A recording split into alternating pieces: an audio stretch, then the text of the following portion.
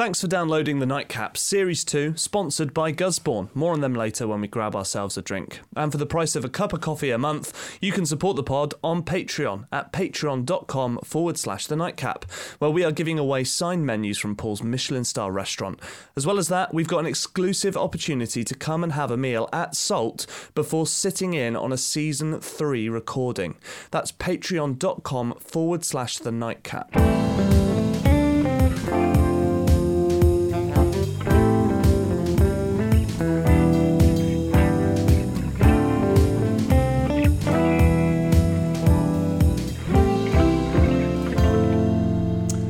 Hello and welcome to The Nightcap, life behind the Michelin star, a late night lock-in here where some of the best chefs in the country candidly discuss and debate all things culinary over a few drinks. It's episode 4 of series 2, and right now I'm sat upstairs at Salt Restaurant in Stratford-upon-Avon, Shakespeare's home in the heart of Warwickshire.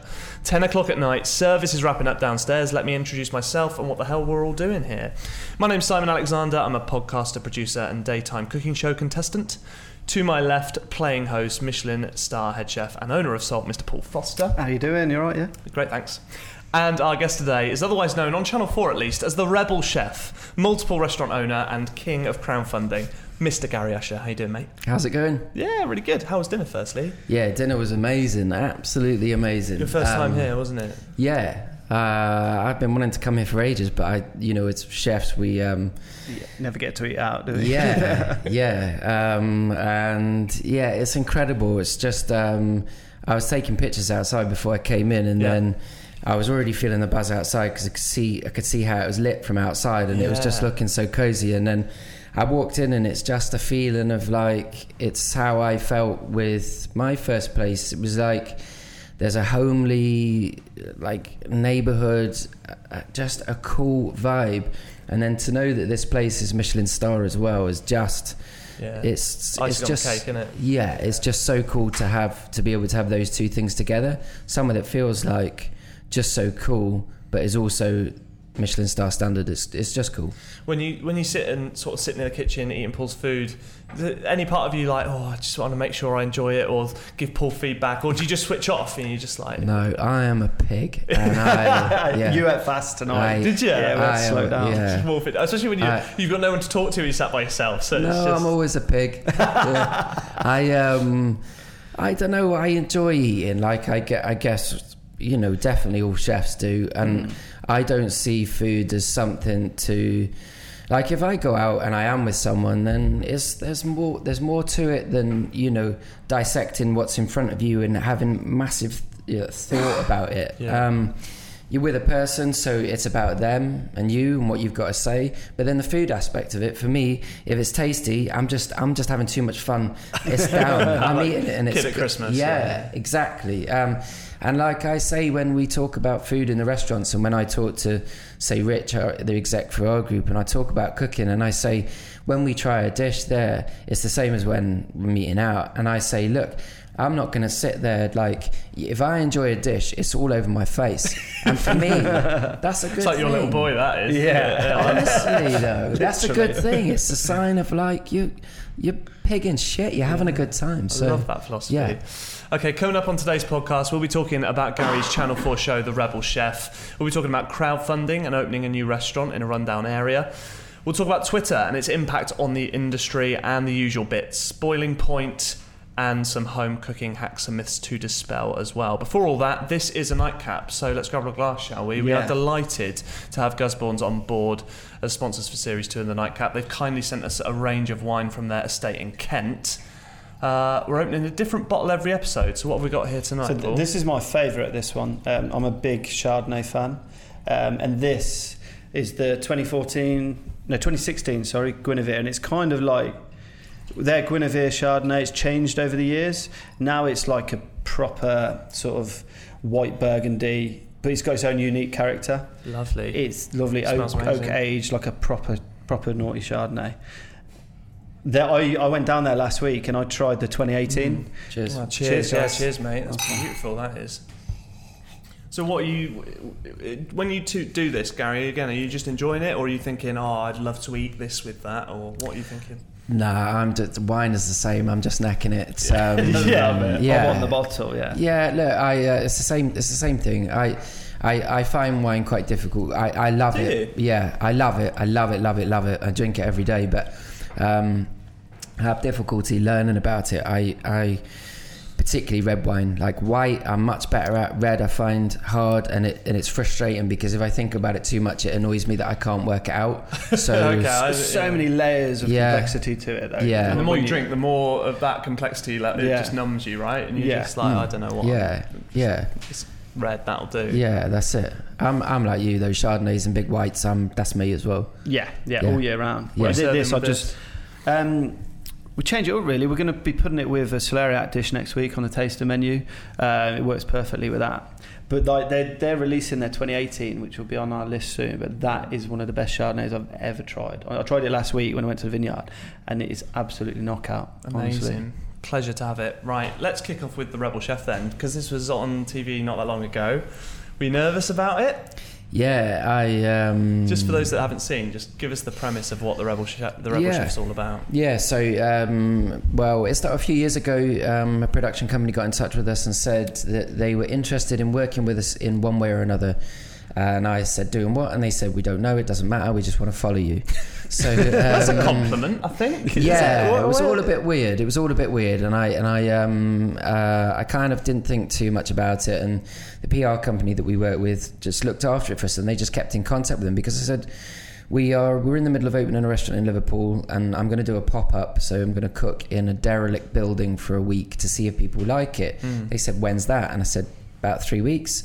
So that was too quick. So they kept in touch with the PR company and found out what we were doing next. And what we were doing next was opening a restaurant in Prescott, which is a more unusual place to open, just because it was not a hustle and bustle sort of high street that you'd expect to open. It's seen better restaurant. days is probably the fair to say in the town centre. It had. And so we told them that we were opening there, and they said, okay, well, we want to film that. And that's what, I don't know where Rebel Chef came from, but where did that? I was going to say, is that like because it's sort of a persona that's coming across. Who came up with that? Was it the production company? So embarrassing. Yeah, you come up with it, didn't you? Admit it. Oh my god, I'm so embarrassed about it. They listen, it had a worse name. So they fuck it. They said, right, this is only about a couple of months into the filming. They said, look, we're thinking of a name. I said, okay, cool. And they said, we're thinking about Gary Usher cooking in the Badlands.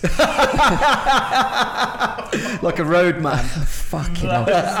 Sounds like an awful album from an underground rapper. That is so bad. And I was like, listen, I am not carrying on with the I was like, honestly, I'm done. I was. I fucking meant it as well. I'm not doing anymore. And so it wasn't that. And so that was cool. We carried on. And then the documentary was finished. And then I was suddenly thinking, fucking hell, they can call it whatever they want because it's finished now. I've done my bit. And they came with two names, and one of them was something like the Rebel Chef cooking posh grub for the working fucking class. Oh no! And the other feels patronising. Yeah, as well, honestly, so bad. And the other one was Gary Usher, the Rebel Chef, My Restaurant Revolution, or whatever. And I was like, they are both fucking awful. And did you put it that bluntly? I did. I said it to Jay, the production guy. I said, they're fucking awful. And he was like, ha ha, like, is this fun? And I was like, not ha ha back. And then he said, get the message, mate. Yeah, he said, well, it's going to be one of them, so you're going to have to choose one. So I chose the least shit one.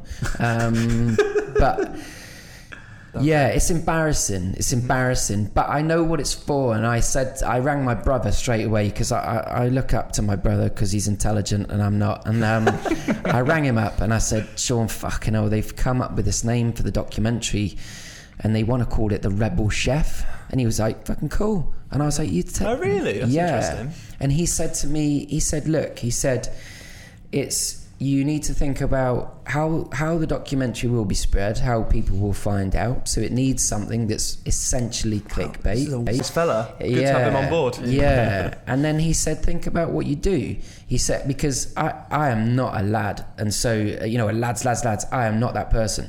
Despite I say fuck and stuff like that a lot on social media, that's not me. Mm-hmm. So I don't consider myself a rebel in any way. And my brother knows that. And he said to me, it's not about that. Look, what you've done and the way that you've done business is rebelling against... Yeah, it's unconventional to the path most chefs take, isn't it? Yeah. So when he said it to me like that, I was like, yeah, okay, it's still fucking shit, but all right. Do you think he was telling you that on the phone again? Yeah, probably. I think that's what everyone does with me. Yeah. That's it. That's the name. And once you get past the name and watch it, the content shines through. You forget that anyway. It almost becomes irrelevant once you're watching the show. You've watched it, haven't you? We've both seen it. Yeah. What did you think? Like, what was your overall? I just thought it was great. Like, Gary come across as the Gary that I've met and know, humility, vulnerable, honest, and authentic. And then I love the way they got the people of Prescott involved. And that was clever. It just felt so real. When they had at the very beginning all the sort of locals going, "Who the fuck is Gary Usher?" Like it set it up. Like that set the tone, and I thought that was really clever. Yeah. So just to delve into the premise of it, it was basically. It used to be a betting shop, is that right? That's it. And it was basically converting this into a restaurant, opening up. Will it work? That is the premise of the show. Did you feel confident that it would work? That the show would work?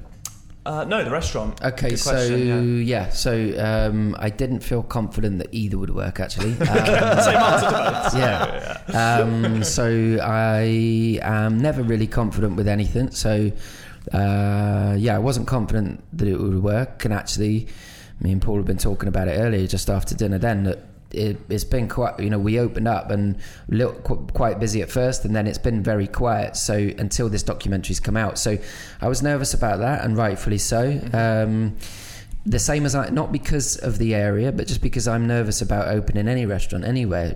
Anybody surely is nervous about any business, any new business. So I was nervous about that. I was nervous about the documentary as well, because you put in a fucking lot of trust into people you don't know, and you might go for a couple of coffees with them, maybe have lunch with them twice. That doesn't mean you know them, and that definitely doesn't mean you know someone that works in telly. Yeah. So I had a lot of reservations and worries that what was going to happen was this little loyal following that we've built up, which is only tiny in our little world, but this loyal following that we've built up, which has been based on hopefully us being nice people, could all be completely fucked by a production company making us look like dicks. So I was really nervous about that. But after watching the show, I can now say that the people in the production company are seriously cool guys, because they've made us look like nice people, and they didn't have to do that. Yeah, they shot it. It wasn't contrived. They could tell that there were just cameras about when you were doing normal stuff. Yeah. It wasn't like, right, now Gary, can you do that for the camera? I think you could tell that. And it wasn't Americanized, like where they built it up, where everything was on the edge, and then, this amazing Hollywood ending. It was just a real sort of growth throughout the show. I guess though the most Hollywood moment of the whole thing is the crowdfunding bit. Oh yeah, okay. So that was extraordinary. I was watching it with my girlfriend, and I could not believe how quickly you got that money, and I could tell that your reaction was genuine. Yeah. So if you don't mind spoiling it for those that maybe haven't seen it, that moment, describe what your target was and how quickly you got it. Yeah, so we were aiming to do a £50,000 crowdfunding, and we've done crowdfunding before, and we've talked about it a bit on the show, haven't we? We have, your place, because that's how this started.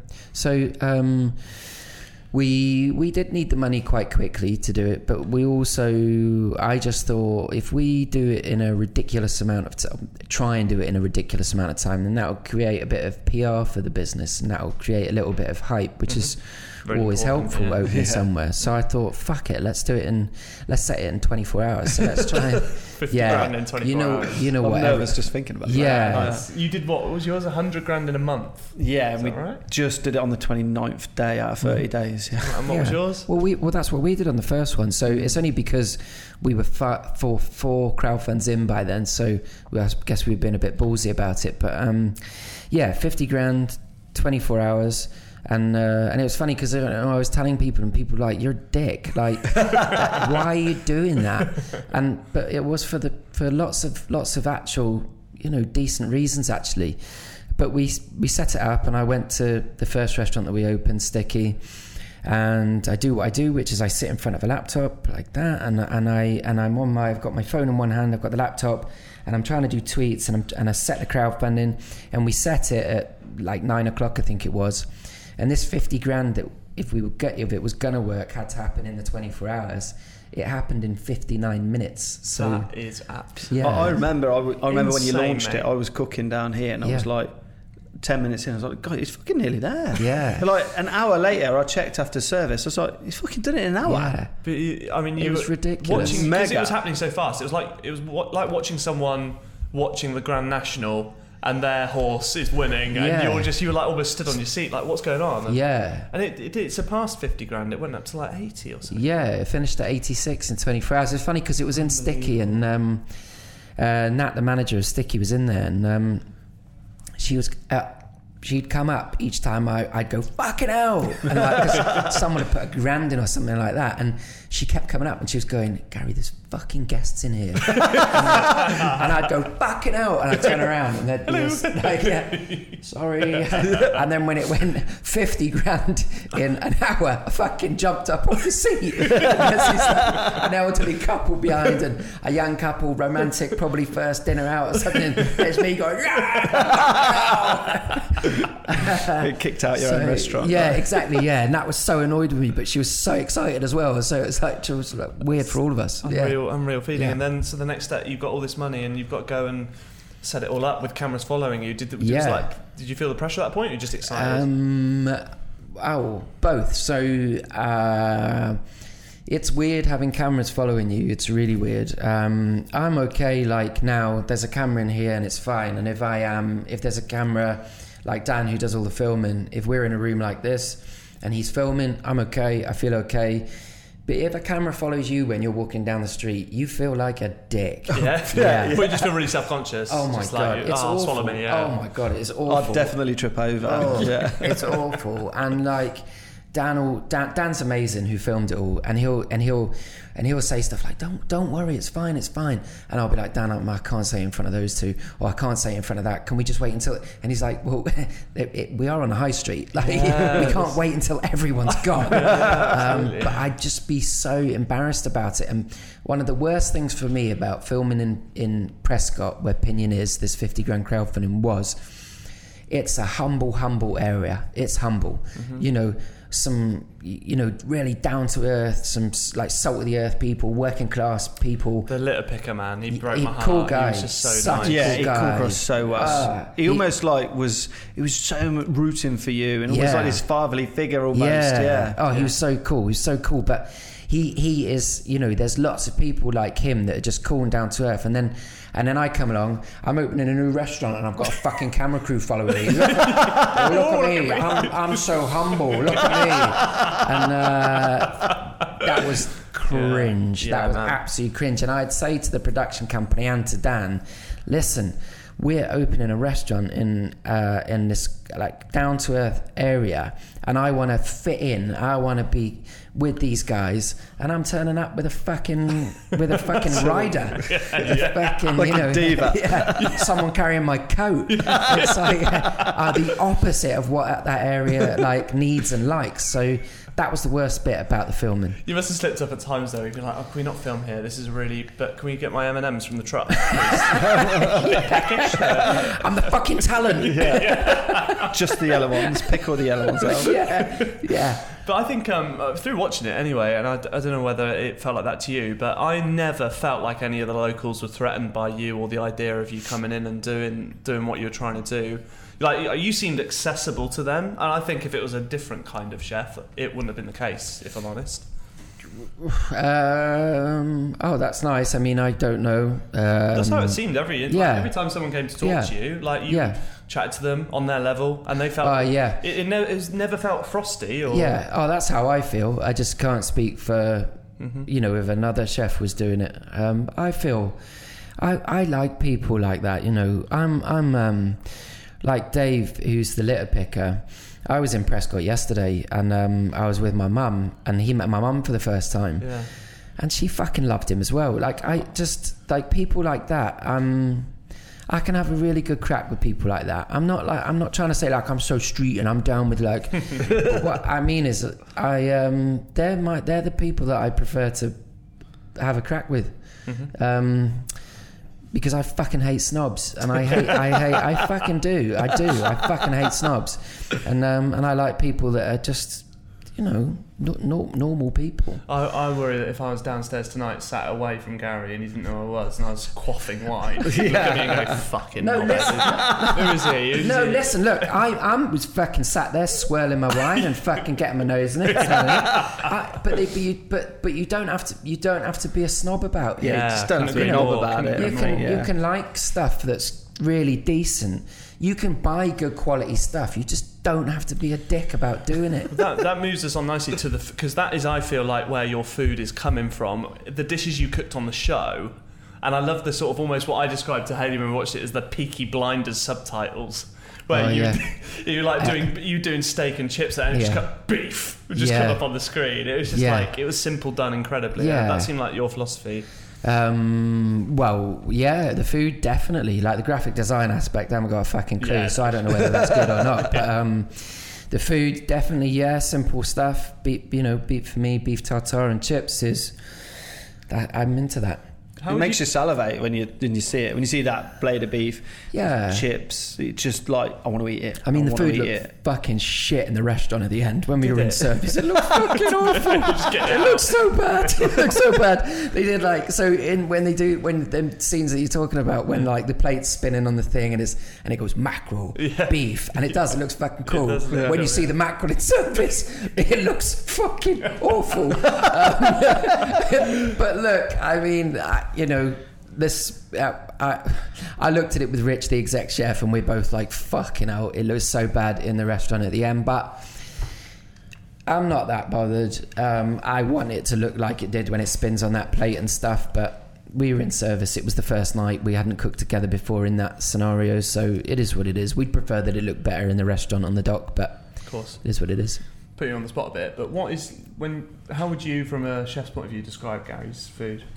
Just like tasty, flavour driven. So when you look at it, like regardless of how simple or complicated, you can tell it's got flavour. Without tasting it, you're salivating, it's nicely cooked, it's technically well cooked.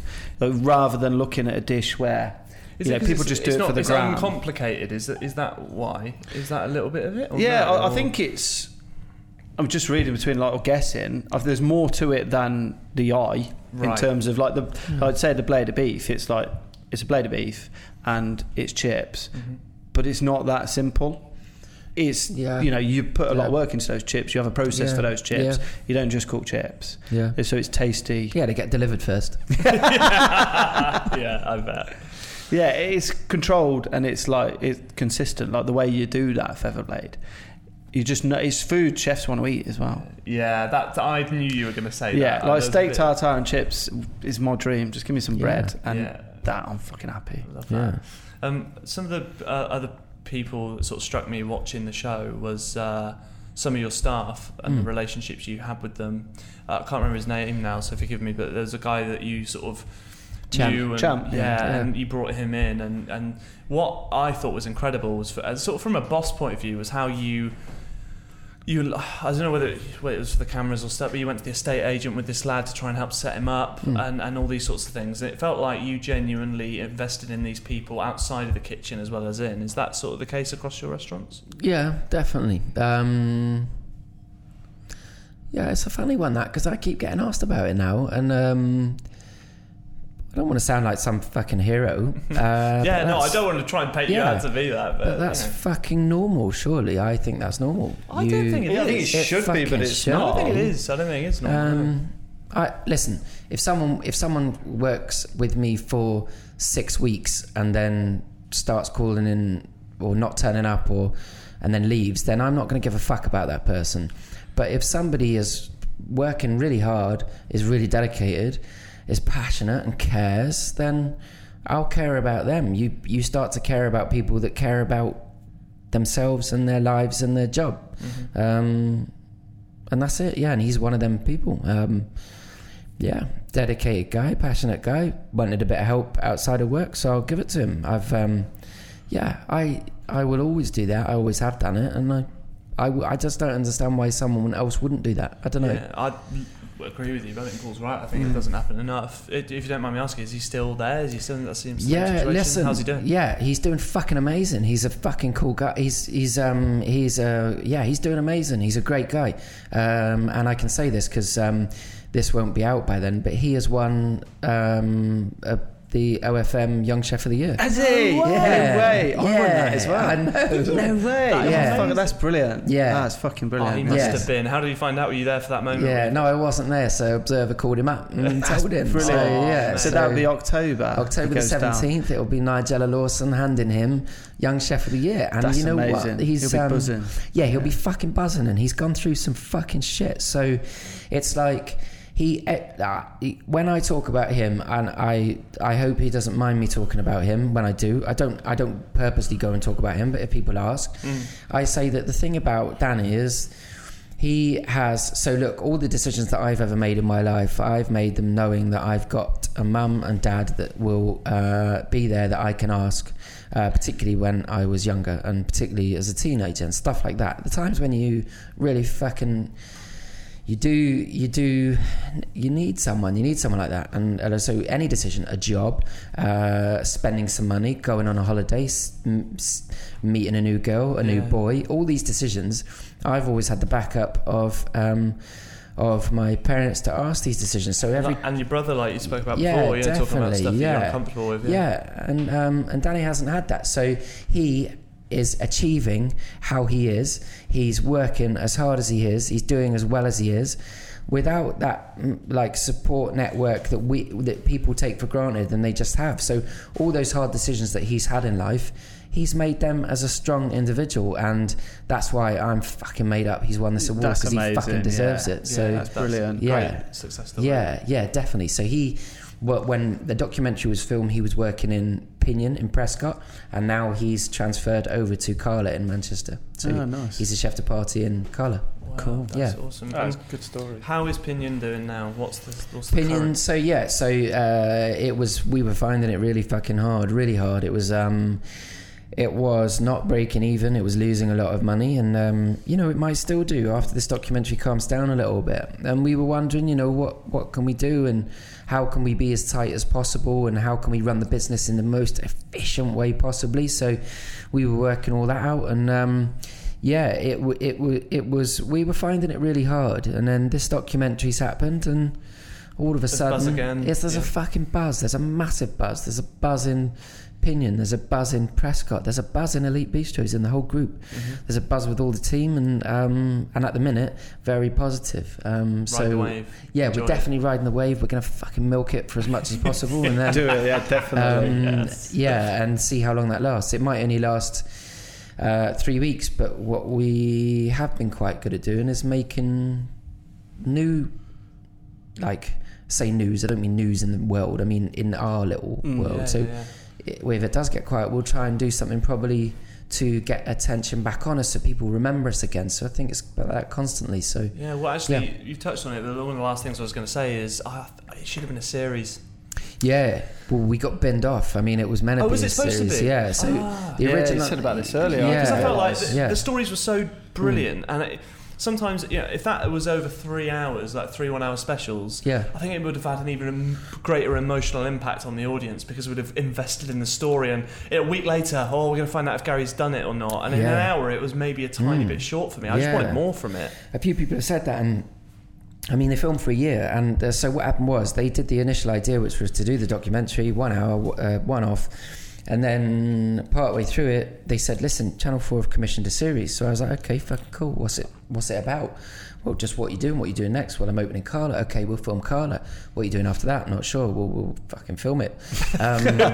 So just can't get enough of the Rebel Chef. That's sticking. No, that is, mate. That's sticking. And fuck's sake. And, Sorry, mate. I'm going to change your name in my phone. Oh God. Rebel theme tune. Get soon, Gary. So we were going to do a series, and they actually started filming Carla. And when you talk about how the crowdfunding was for Pinion and what a buzz it was to watch it, fucking hell, you should see Carla. Really? So they filmed it was in Wreckfish this time. I sat in Wreckfish, the Liverpool restaurant that we've got. And this time we had to raise 100 grand, and I think we had a target of 3 days. And it went fucking nuts, and we did it in 11 hours, so 100 grand in 11 hours, but we done fucking about insane. It was ridiculous, but we done about 80 grand in a couple of hours, and that I was crying my eyes out. Oh man! And Dan was asking me all these like really emotional questions, like with the lens right there. Yeah. and how does it feel? What do these people make you feel when they give you this money? And I was like.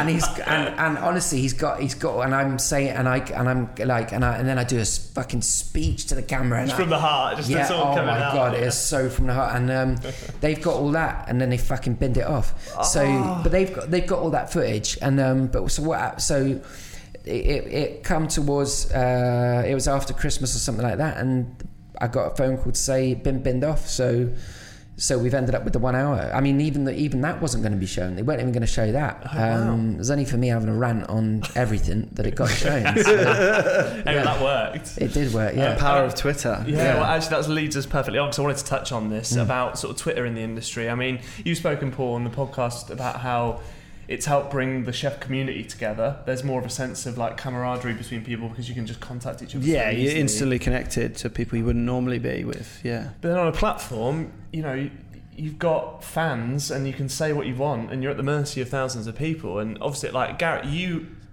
are so. I mean, honest is one word, but then also like there's no holds barred. You go for it, don't you? Like you really do. Like you properly. It's not like a lot of chefs will maybe be polite and sort of a bit more rigid, whereas you just go for it. You're just I don't think I'm not polite. I think I'm fucking blunt, and I'm I never want to offend anyone ever. No, sure. And I would never try and offend anyone. I would never look for confrontation. Like I don't go if someone comes to me, then you're getting it. Yeah. Well, I would never go. I would never look on someone's social media and see something I don't like and go fucking prick, or that looks shit, or that's raw. I would never do that. I just don't. I wouldn't. It's horrible. But if someone's going to come to me and someone's going to say something about the business, then I'll fucking give it back. Yeah, I love that. Yeah. And I think that's what generally is quite well received, from you. We've been lucky though. I don't advise that to everyone. No, but as a social media honestly, strategy. I definitely don't. It's not. It wouldn't not work clever for everyone. I think a lot of people know who you are and who you are in the industry, and like me. Like knowing you, I mean, I don't know you that well, but I know the place it comes from. Yeah. And it's not like a place of hate or like troll or anything like that. It's just this like almost protection and just, not letting anyone be a knob. Yeah. And if I do, because what's happened is we've ended up getting like a really loyal following on, it's a tiny little following, but it's really loyal. And what happens is now, someone will call me a dick, and then I'll be like, I shouldn't do this, but I'll like screenshot what they've said, and then I'll call them a dick. But then what happens is I call them a dick, and then people underneath, I'll fucking kill your dog, and I'll fucking cut. And it's like the wolf pack. And and it's like when it goes, people go fucking crazy. So then I delete it. Then I delete it, but because I don't want to. I'm not. It sounds like I'm trying to encourage that. I just feel like if you're going to call me a dick, I'm going to say you're a fucking dick, and I'm going to put you in the fucking light that you put me in. But when people start being nasty, that's when I take it down. Yeah. Sure. Yeah. I do. I mean, in following you, I think it's almost like there is a bit of expectation now. Like, I just can't wait to get some Gary, like, either passion or anger or love. But it's always like emotion on the, and I love that. Yeah. It's great. Yeah, it's drama. It is a lot of it. And if you don't follow Gary, and I urge you to, I've picked a tweet from the last couple of weeks that I think sums it up perfectly. Okay. This is beautiful. So this is obviously to promote your show, but you've absolutely nailed this. If I catch any of you watching this useless pig cunt instead of the Rebel Chef on the 19th of this month, I'll make you all eat Marmite on toast that I've spread. That was in reference to a David Cameron documentary on BBC One that was on the same time as your show, and I was just like... I wasn't expecting you to say that. I'm quoting you. Don't Yeah, what are I you don't. doing? I can't believe I called him a pig cunt. It's too good, mate. It's so good. That's brilliant. I missed that one. I'm going straight away to favourite that. Yeah. But all in all, has Twitter helped you guys? Is it great? Yeah, I mean, is it like massively. to be in the age of social media? Is it a good time to be a chef because of it? Or Massively. Like even just from like the early days when before I'd met Gary, for instance, almost a bit, I don't know if it's the right word, an enigma in a way. Like never knew what Gary looked like, didn't know him, hadn't met him, followed this restaurant, Sticky Walnut, and then Stockwatch, which was so popular. So I don't know if you ever saw Stockwatch. It was like every Sunday night you'd go back. It was closed Sunday nights, weren't it? Sticky Walnut. Go back and watch the stock pot boiling and the scum rising to the top. And just these tweets that were creative, yet would perhaps on the surface be negative, but you know the place they're coming from, the frustrations and things as a chef, and just people were hooked by that, and people still ask for it now, don't they? Yeah, people gosh, love that's it. fucking weird. Yeah, gosh, The Stockwatch. It's like the most mundane, like me staring at a pan. Yeah, but it was Sounds fucking great. hilarious. Yeah, But then, great viewing. and then from that, it's like I saw what Gary did with opening Burnt Truffle. I'd never heard of Kickstarter. I never knew what it was. I thought, well, what's this? And then watched him do it, and I was just like captivated, and it inspired me. I would never have done that, and I wouldn't be here now unless I'd seen Gary do that. Because I was going to open a restaurant, the investors pulled out, and then just from following Gary, seeing him do that, I remember speaking to my wife and like, so how the fuck he's got these people to give him this money to open a restaurant? Doesn't make sense. And like, here's me struggling to find investors and not wanting to get an investor where I end up with like a tiny share of my own business. And I was like, I've got to do it. And I was an employee at the time. I was like, how do I do it? Because I couldn't just put it out there. I had to respect the business I worked for. And then, I decided to leave and just went for it. But I phoned Gary. I was like, look, you've done it. Do you reckon I could do it or what? no, I'd never met him before. We Do you just had a remember chat that on the conversation? phone. yeah, fucking hell, yeah, definitely, yeah, it was fucking cool. Yeah, I was just like, Just taking what do you reckon? What do you reckon? Could I do it? Yeah, fucking hell, it was. I mean, I think you'd been on. What had you been on at that point? GBM, and GBM, you'd done Saturday Saturday Kitchen a couple of times, and I just remember thinking that your profile was fucking massive anyway, and I just remember thinking you'd fucking smash it, and you did. Yeah. But I didn't think I believe him when he says it about you. I'm like, It's Yeah. mad. Right. Yeah, And like so much do another one. Let's do another one. Let's do one now. Yeah. so much support from Gary drawing it as well. And then you were doing another one, was it for Hispy, like just after mine as well? Yeah. At the time. And I was so fucking nervous. But like Gary pushing it, and people believed in Gary doing it, he'd like sort of endorsed it. Yeah, it's mad. But like just that all come through social media. Yeah, without social media, how would you have connected the dots, I suppose? Yeah. That is beautiful. I never knew that Gary's sort of influence had that big an impact at the start of this that was place. it. I'd never heard of it. Heard of it. That is beautiful. Well, from that lovely high, should we go to the down, low, trodden TripAdvisor review? My favourite. Yeah, let's do it. This? Yeah, why not? Okay, we do this every single podcast, Gary. It's very simple. I'm going to read a TripAdvisor review, and it's either going to be of one of your restaurants or somewhere else, and you have to guess which. Okay? Yeah. So you can go first. I'm going to read one out, and you've got to guess whether it's Salt or somewhere else. Okay. You just tell me, and then we'll do you after. Right. Right, okay, here we go. 1-star review. That's Salt. Yeah. That sounds like it. Shocking. Considering the hype, this place was shocking. Food was good, but I felt like I was surrounded by people from the British Legion. No tablecloths, lack of sophistication, won't bother returning. Was that salt or somewhere else? Listen, because I know TripAdvisor so fucking well, right? I am all over that because I know what it will be, right? Because TripAdvisor encourages a certain type of person, and it will be somebody that's gone on TripAdvisor, got weird expectations, and because I'm guessing it will be because you're a Michelin-style restaurant. They've got an expectation of tablecloth means Michelin star. Yeah. So yeah, we still get that. Yeah. I just can't believe that you'd have any 1 stars, but the I would say the tablecloth thing because of because of that. Do you reckon it's salt? Well, only because of that bit, yeah. Okay. I don't recognise it. It's not salt. Fucking hell. Oh my God. I'm so embarrassed right now. It's this place down the road, mate, if you can see my screen. Competitor. Yeah, it's competitor down the road, yeah. Why would you expect tablecloths there? I know. Really? Wow, exactly. I'm not going to mention them because that's No. you definitely had Right. Okay.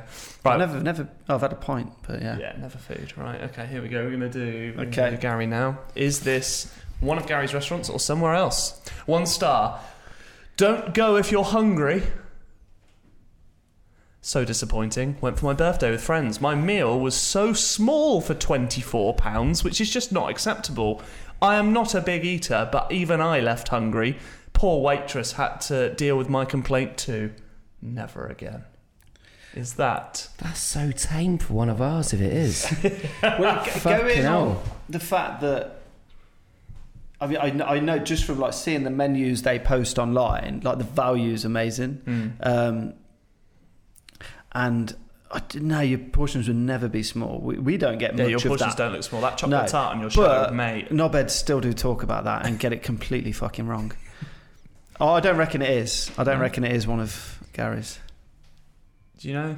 I haven't got a fucking clue. The thing is, I thought because we've got some fucking seriously bad ones, and I thought I was going to know it word for word when you read it. That's so tame. That was the sticky walnut. Was it? It Really? was. Yeah, Yeah. so tame. I went through I went through a lot of yours. And they were all. There's no like outrageous ones. I'll show you some. Can you? Yeah, please. Yeah. In the seen some in the on 1 Twitter. stars, yeah, they're fucking awful. We cover this every show, but how do you deal with TripAdvisor reviews? Water off duck's back, or does it get your blood boiling and message them back? What do you do? Yeah, I don't read it anymore, so I haven't read it for a couple of years. So Really, a couple of years you wouldn't have not looked at it. yeah, no, I haven't. So we do still look at it as a business, though. Yeah. So I just don't. We don't look at it because we look at it for. So if there was, I couldn't fucking care less if someone doesn't like our tables. I don't fucking care if someone doesn't like our music. What I do care about is if three different people over 3 weeks said that the sauce was too salty, then You think it's no smoke without fire? then in my opinion, then there's a problem. Yeah, if there's look at it. Yeah. if there's a reoccurring theme that is not a ridiculous comment, then we need to look at it. So as a business, I sound like a fucking hypocrite because I don't want to put any value in TripAdvisor, but I guess we do.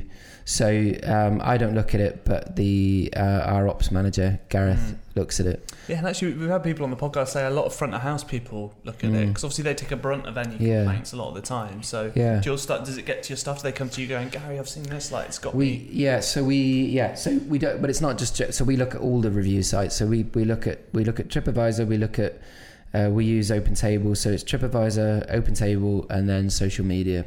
And we just collate really. Do you sit down meeting? No, we don't have a sit. No, so we have a no. Fucking hell, no. We have a. Annoyed at the idea of a sit down meeting. Sit down meeting. Fuck off. No, we do. That's have the rebel in him. Yeah. Oh God. You'll leave in a minute. We do one more. We have a management meeting in each restaurant once a month. So in that management meeting, one of the titles in the sort of agenda is feedback, and so I'll sort of say, okay, feedback. What's going on? What's it saying online? What's the feedback in here? And most of the guys won't do it now, but some, if one of them comes up and says, someone on TripAdvisor said that they think the wallpaper's shit, then I'll just go, yeah, we don't care about that. Is there anything reoccurring? Value to us. Is there any? Yeah, exactly. So anything that's we can how we change cover or it. care about, that makes a difference. Yeah. Just something that's repeated that we should worry about. But in general, feedback, we are. I don't want to sound like a dick. We're looking for constructive things. That is completely legitimate. Yeah, exactly. Unlike this guy, can't help himself, can you? Yeah, I don't really read the TripAdvisor anymore. You're getting better. No, but I did reply to the crack to a Google one the other day, because no one fucking reads Google reviews, do they? Not yet. Maybe that's going to come. Maybe that'll be the. Yeah, maybe. Did you reply? Yeah, I just thought I ain't going to get into it, and I'm not going to be like he said, she said. It was this ridiculous, like, self-important fucking typical review. So I didn't get into it. I didn't say this, that, you're wrong. I just said, I'm really sorry. I can't take this review as seriously as you take yourself. That was it. Nice. I like it. That's it. Knowing that I've had the last say, and she'll read that and be like, fucking nice. bastard. You love it, don't you? We got a 1 star on Google because someone drove past the restaurant and said it didn't look very nice. No way. Yeah. I remember you tweeting about that. It's carnage, isn't it? It's absolute carnage. The bollocks on them to do that. Yeah. That is outrageous. They must have been going slow and curb crawling or something. Oh, mate. How are you doing on the rankings? Do you know? I've got no idea. You're actually genuinely no idea. I think this might be the best it's ever been. Ever? Since we've done. Really? Well, no, since we've done the Oh, right, okay. 17th in Stratford-upon-Avon. I know it sounds rubbish on the face of it, and it is, but that's the best it's ever been. That is the best it's ever been. Yeah. Considering it's the first Michelin star restaurant this town's had, it's 17th in the town. It's just a joke. Out of about 150 odd. 150, yeah. Actually, I looked at the sticky walnut. That is doing very well for itself in the rankings in your town. Is it fuck? No, it's not. No, it is. Is it fuck? It's 356 in the area. Is there? Wow. Well, I know because I got told a couple of weeks ago it's like fucking 27th. It's 26th, yeah. That's all right. By TripAdvisor standards, I think that's pretty damn good. Okay, let's move on to Boiling Point Show. Are you good for a drink? Do you need a top up? Or we've got some beer as well if you fancy it. I'm good, thank you. Good, yeah. Do you want a bit more wine? Yeah, I'll have a little bit more, always. Because this is my favourite part of the show, and you know that. So, time for Boiling Point. This is where our chefs tell stories of the kitchen. When has it got all a bit too much? Have you lost your shit on someone, or has someone lost their shit on you? Who wants to go first? You ready, or do you want me to go first, Gary? You go first, Paul. Fucking hell, I've got so many, I don't know what. Yeah. I've noticed a pattern. Everyone makes Paul goes first, so they know where to pitch their So I won't go there then, because Paul's gone there. Yeah. Can this include? What is it? Just in the kitchen, or is it including guests and stuff as well? No, guests. I've talked about kicking guests out. Okay. He's talked about rummaging, and this isn't a joke. He's talked about rummaging through people in the town's bins. No. Well, no, technically my bins. But then I'd put them back outside their house. Basically, some local filled his bins and he was pissed off, so he went through to try and find addresses. Found the address. I was fucking relentless. With marigolds on, and then took the bins back to their house. I'm into that. Knocked on their door and just dumped them outside. Yeah, I'm into that. I like that. I was gutted they didn't open the door, and I had to get back. It was a Saturday, so I left them propped against the door, so when they opened it, they fell in. Okay, Paul, kick us off then, mate. Okay, well, this is pretty fucking horrible, to be honest. I wasn't involved. How long ago are we talking? It's in the last couple of years. Okay. I wasn't involved. I didn't see it. This is something that's been told by several people that I know that were there and like party to it or involved or witnessed it. So I've heard probably 5 or 6 different accounts that are pretty much exactly the same. So as a big hotel, I've got to be really careful not to name this place or anybody in it. So a big hotel, like sometimes you have different food outlets, so you'll have a couple of 2 or 3 head chefs sometimes, won't you, like a fine dining, a brasserie, whatever. So there was a guy that was one of the head chefs, and he had a guy that worked for him that was he was late a few times, and he was bullied in that kitchen. Right. He was a homosexual guy, and they were fucking savage to him, like just totally out of order. And then one day he was late, and then the chef had to go to a different head chef's kitchen for a meeting. So he was late, so he tied a lead around his neck, wrote on a piece of paper something derogatory about his sexuality. Oh my God. And that I think it's appropriate to be late all the time. Got him in his car to the other property, and then walked him into the kitchen. Yeah, it's fucking disgusting. This isn't is it? unbelievable. Paraded him around the kitchen like a fucking dog. Yeah, Jeez. tied him up outside in the rain. Let him sit there for like half hour or so while he had a meeting with the other head chef, and then got him back in his car, took him back down to the restaurant. He got sacked pretty much instantly because obviously everyone complained, but people were like sort of apparently like uncomfortably laughing and just like what the hell did you do? I don't know. I've never seen anything like that. That's fucking just not on at all. If you're a young chef in that kitchen when it like and you don't want to say anything, what do you do? Most young chefs wouldn't have the confidence to be like, no, that's wrong. You kind of, some would probably not like it but laugh along because like it's that peer pressure. Some would just like retreat. You don't know what to do. Oh man, that is killer. I can't believe that's true. That is they sacked him very, very, very quickly because like everyone saw it. Like restaurant staff saw it. Like paraded him around the kitchen. At what point you're going to get sacked? What point do you take it that far? That's fucking savage, isn't it? That is savage. Horrible. Blimey. Yeah. Gary, follow that. Set the tone, Gary. Set the tone right down there. Do something upbeat. Just wants to finish his drink and leave. Oh yeah. That was horrible. I know. Can't believe that. I feel a bit broken now. I know. Think about the poor guy. Yeah. Is he still? I don't know. Working? I don't know. Oh mate. Wow. Killer. Yeah. Well, I can have a little bit of fun then with mine. Bring this fucking mood back up. Sorry, guys. No, the honesty. I love the honesty, mate. Yeah. So mine's about a guest. So we have a policy in the restaurant which is you can't bring a cake into the restaurant. So, but basically what happened was people bring cakes in for celebrations and they do it in restaurants up and down. They do it everywhere. What's it like? You got like 10 people coming in because it's someone's 50th birthday and one of them brings a cake along. For everyone, yeah. Yeah, okay. Yeah, so we say you can't do that. Right. So it's not me just being a dick. When I actually, I'm with you. When I cooked, I don't cook in sticky anymore. I haven't cooked for a few years now. But when I did cook in sticky, I was really stressed, and as you know, everyone is in that situation. You got your own business, everything's on your shoulders, and I was super stressed, and I was making a lot of the pastry then, as well as everything else, as well as running the front of house, and I would make cakes and tarts every single day.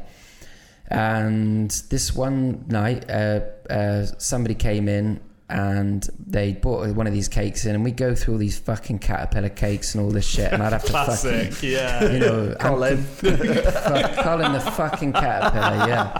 And I'm in the shit, and at that point I was cooking loads, I'd be doing like, grouse and firing Côte de Boeufs and all sorts. Caterpillar cake would come in. I'll stop what I'm doing, get this fucking caterpillar cake out. Oh, they want 6 candles in it. Yep, no fucking worries. 1, 2, caterpillar cake. There you go. Oh my God. Well, this one night, this lady brought in a pear and frangipane tart from like Tesco, and on the menu that day, I had pear and frangipane tart on. So I was like, fucking what? If you want pear and frangipane tart, you can fucking order it off me. You can fucking pay for it. Fucking £5 a fucking slice, not £3 for a fucking box. So there and then I said, fucking no more, not doing it anymore. You fucking no one can bring cakes in here. Fair enough. Not happening. So we did this, and we said, you can bring your cake in, but you can't eat it. So keep the box because you're not eating the cake. There was a theory behind it, and there is, and we still do it. And the theory is, I fucking love it. So it's your birthday or whatever, and Gran's made a cake, whatever. You can bring it in, and you can give it to us, and we'll put it in the fridge. And when it's time for the cake, we can walk up with it, and you can have it at the table, and everyone go, happy birthday, and then we take the cake back. And then the staff eat it. And you can't eat it, and we'll give it back to you when you leave the restaurant. You can fucking go home with it. Then you can order off the fucking menu the desserts that we fucking prepared all fucking day long, which fucking paid for the restaurant to run.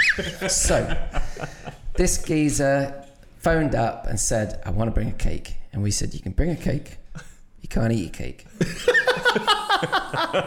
And he agreed to this. And he agreed. And he turned up with his cake and he had his meal and he said, I want my cake presented now. He wasn't just by himself, was he? No, he was with his family. That sounds really sad. God, the story would be so much better if he was by himself. Yeah, no, he was with his family, yeah. And he so presented the cake. Cake was at the table. He said, can I get some cutlery and plates? And we said no. Oh dear. Yeah. And he was so fucking unhappy. And he was crazy. And so he left. He wasn't allowed to eat his cake. And he went. And the next day, he phoned up. And he was like, I want to fucking speak to the owner, blah, blah, blah. And Emma, who was the manager at the time, Emma was telling me, and I was like, Emma, I don't give a fuck. I'm not talking to this guy. It's a fucking cake. Fucking whatever. He carried on calling. And it was like 2 days later, he's still calling. Emma's like, Gary, this fucking guy with the cake. And I was like, give me the fucking phone. I take the phone. And I'm like, what do you want? And he's like, I can't believe you wouldn't let me have my cake. And he started saying, well, I eat in the Savoy all the time and they let me bring my cake. And I was like, and I was just like, it was ridiculous. And then he went, and I'm a reporter. And when he said that, I just fucking burst out laughing. And he went, you're all mouth. And so we arranged to meet at an industrial park for a fight. Yeah, so... I remember this. Yeah, I remember it. Yeah. Whoa. That's where it went, yeah. This just escalated. No, it didn't. So I'll explain. So look, he said, I'm a reporter. I burst out laughing. He said, you're all fucking mouth. And I said, well, fucking come down if you want to fucking speak about it. And he said, well, why don't we meet somewhere else? No, he said, I'll come to the restaurant. And he said, I'll show you what I'm made of. And I said, well, you're not coming in the restaurant to do it. I'll meet you somewhere else. So we arranged to meet in an industrial fucking park in Chester. Oh Brilliant. My God, did you? No, he came to the restaurant. Oh, did he? Yeah. How did that go down? He came fucking storming down about fucking 6 minutes later, and he fucking was like barged in the restaurant, went and grabbed a seat, sat down at the table, and I walked over and I was like, look, I don't know how I can help you. And he pulled out his one of them dictaphone things and he put it on and he went, right. Sign of a reporter, right? Yeah, there. He's got his fucking dictaphone. hell. And I just sat there and I just said, I'm sorry, like, that is our fucking rules and we can make whatever fucking rules we want. And yeah. Did he? Did he go? Did he leave peacefully? Yeah, no, he didn't leave peacefully. No, he's never been back, and he's not allowed back. And oh man, yeah. I think it's the right policy, though. We have a kind of similar policy. We don't get it much anymore, but when we used to do a la carte, people used to want to bring cake, so we charge cakeage instead of corkage. Are you joking? People used to kick off about it. Cakeage is a thing. Cakeage. So my rules were, you can bring your cake, but you have desserts. You have to pay cakeage. Yeah, so if they didn't have desserts, they paid for the desserts anyway. Yeah. Because we're set price 2 course, 3 course at the time, so there's no different prices on desserts. It's like, have your cake. If you don't order desserts, you're paying for desserts, so you may as well have desserts and have your cake after. Yeah, and then people stopped bringing cakes. Yeah, that's clever. And I was Did you get much pushback from people going? Yeah, we had some stroppy people. Like other places let us. It's like, well, look, the way I see it, it's not just about us doing the prep and that seat. We don't turn the tables. That seat has value. That table needs to spend that much for us to break even. Yeah, if they're having a slice of colin, if they're coming in, it's not helping you. I had an argument with a customer once, and they were like, "Well, it's ridiculous. You can't let us bring our own cake." And I said, "All right then. Would you bring your own fucking pate or pork pie to have as a starter instead?" Yeah. And no, because that's just silly. I was like, "Yeah, well, just cakeage or just don't come. That's fine." It's fucking crazy. That geezer said, he was like, you can't do that, you can't. And I was like, we can make any rules up we want. I could tell everyone that they need to wear Hawaiian fucking shirts if I wanted to. It's like, this is fucking my business, mate. I can fucking, like, within reason, and that is, like, that's what it is. Pretty good rule. Yeah. I think. Yeah. Okay, almost coming to the end. We always end on a few cooking hacks and myths. We've had some corkers over the past few episodes. We have had some decent ones. Yeah. Actually, I used Adam Bateman's the other day. Oh, did you? Hades Nodman, yeah. What was it again? Which one? So I had a shitload of veg. Yeah. Have With a the chopping hole in the board, chopping and board. there's often a hole in a big chopping board as the handle, Yeah. and use that as the funnel to scrape it all into the pan. Nice. It changed my life. It's not spilling out everywhere. I'm just like happily Picking onion putting up it off in the floor the and next it's really day. weirdly satisfying seeing it all drop through the hole. Changed my I'll life. tell Adam. I'll message him Thanks. later. Cheers. Home cooking hacks or myths to dispel. Have you guys got any you can share with our listeners to take away? Well, this isn't really cooking app, but this, like I found, it sounds a bit shit, but it really works. Something I found ages ago. Like, not many people are all guilty of this. If you have a microwave at home, you don't clean it out that often, do you? And every time Good you point. use it, everything dries to fuck. Like, and you don't see the stuff on the top, and it's a nightmare to clean. So get a sponge, scourer, fill it with water, put it on a plate, turn the microwave on, steam. Softens it all, and then just scrub it off. Oh no, that is good. There you No, go. that is really good. There you You've lowered the expectations and then smashed it. That was there, the plan. I feel. Nice. I love that. Nice. Gary, you got anything you can help us with? Oh my, this is awful, but I'll do microwave as well. Go on. This might be like the third or fourth Fuck. microwave-based one we've had. We had Shit. puff pastry in the microwave with someone. Who We was did. that? That was Aaron. Aaron. Willis. Yeah, Aaron. Was it? Puff pastry in a microwave. Really? Get it perfect, yeah. Well, that sounds quite good. This is awful. I can't go on, believe go I'm on. about to say I it. can't wait. Go on. Right, look. If you if you want to cook a nice steak at home, you get your no. Listen. Whoa! Well, I'm out. Did not I'm out. see that coming. If I'm honest. Whoa! Slow down, Whoa! slow down. Yeah. So, sirloin steak, ribeye steak, whatever. You bought some steaks from the supermarket, wherever, or butcher if you're into all that, and you're gonna cook it. You want it medium rare. It's important that it's at room temperature. Mm-hmm. If it's not at room temperature, it won't be medium rare. It'll just be fucking raw purple in the middle. If you put it in the microwave for 10 seconds, it comes up to room temperature and then cook it. The thing is, On a lower setting? I just fucking put it in and turn it on. Whatever. But seriously, like it sounds like really piratey, but if you want a steak to come up to temperature from the fridge, it's probably going to take 40 minutes to come up properly. Yeah, that's a really good point. It's the first, kitchen's not warm when I cook either, steaks yeah. at home, it's the first thing I try. Yeah. If I forget, I'm annoyed because I'm like, I'm taking them straight out of the fridge, put it in the pan. I know It's not going to cook in a microwave for 10 seconds, but it will come to temp. That is genuinely. I think this is the microwave. Maybe just make this things you can do in the microwave. That should be the name of the speech. Love that. Beautiful. Any other business from anyone? We all good? No, I think we're all good, aren't we? Yeah. Really enjoyed this. It's been a pleasure to get it's been to great know to have you down. Oh, thanks for inviting me. It's been a good crack. I feel a bit nervous compared with all the people. Well, when I got fucking told all the people that you had coming down here, yeah. Well, even the other guests, yeah. Sandwiched in between the people you said, I was just like, fucking hell. Don't be silly, mate. Yeah. No, not at all. Not at all, mate. Yeah. Do you reckon you'd be up for doing? If they offered, would you do another TV show? Yeah, well, 100%. Yeah, fucking like definitely. I just don't want to do anything cheesy. I don't want to go on. I don't want to go on and cook on telly in the morning and be cheesy and. He's done that. I'm not. Listen, I'm not. Fuck's sake! Cheers. Give me a fucking. No, look,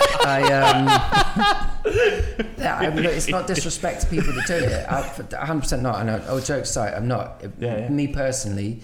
Like, when someone like your mum or someone answers the phone and she puts on this mad voice that you've never heard her say before. Yeah. No, we speak about that with doing this. That would be me on a morning cooking show. I'd feel obliged to be change, It's not you. It wouldn't fit your brand and who you are, and like the best thing. It was authentic. I get that. It's a funny one because I'd love to see you swearing on this morning, though. Yeah, fuck. I mean, I did a little trial on this morning a couple of years ago, and I fucked it up so badly. We can't go without hearing that story. Okay, what happened? Go on. Yeah, so it was about 2 or 3 years ago, and they asked me to come and do a screen test, and I thought I'd just make a bit of honeycomb. That'd be dead easy, and serve it with some ice cream or something. I put the ice cream in a tub, just a tub. I thought it'd be all right on the train on the way down in a fucking rucksack. What? All that melted, and I tried making the honeycomb on stage, and I fucking burnt it so bad. Oh no! I had to get the whisk stuck to the pan eternally, and I And It's still there now. It was now part of I the had band. I had to bin it. I had to take it out. I had to bin it outside the studio. Oh, Yeah. mate, Yeah. absolutely Yeah. fucked it. Yeah, absolutely fucked it. Were Couldn't you fuck it devastated? anymore. Were you like, oh, No, I shit. thought it was ridiculously funny. I loved it. I fucking loved it. That is the perfect story to end this podcast. Brilliant. I love it. Thanks so much for coming down. Just lastly, for the, we've been enjoying this Gusborne's wine. It has been stunning tonight. If you want to find out more about them, go to gusbornes.com or follow them on Twitter at Gusbornes, Instagram at Gusborne_wines. See you all next week. Cheers for the nightcap. Cheers. Thanks so much for joining us. Cheers. Larry. Thanks so much. Nice one. Cheers, guys.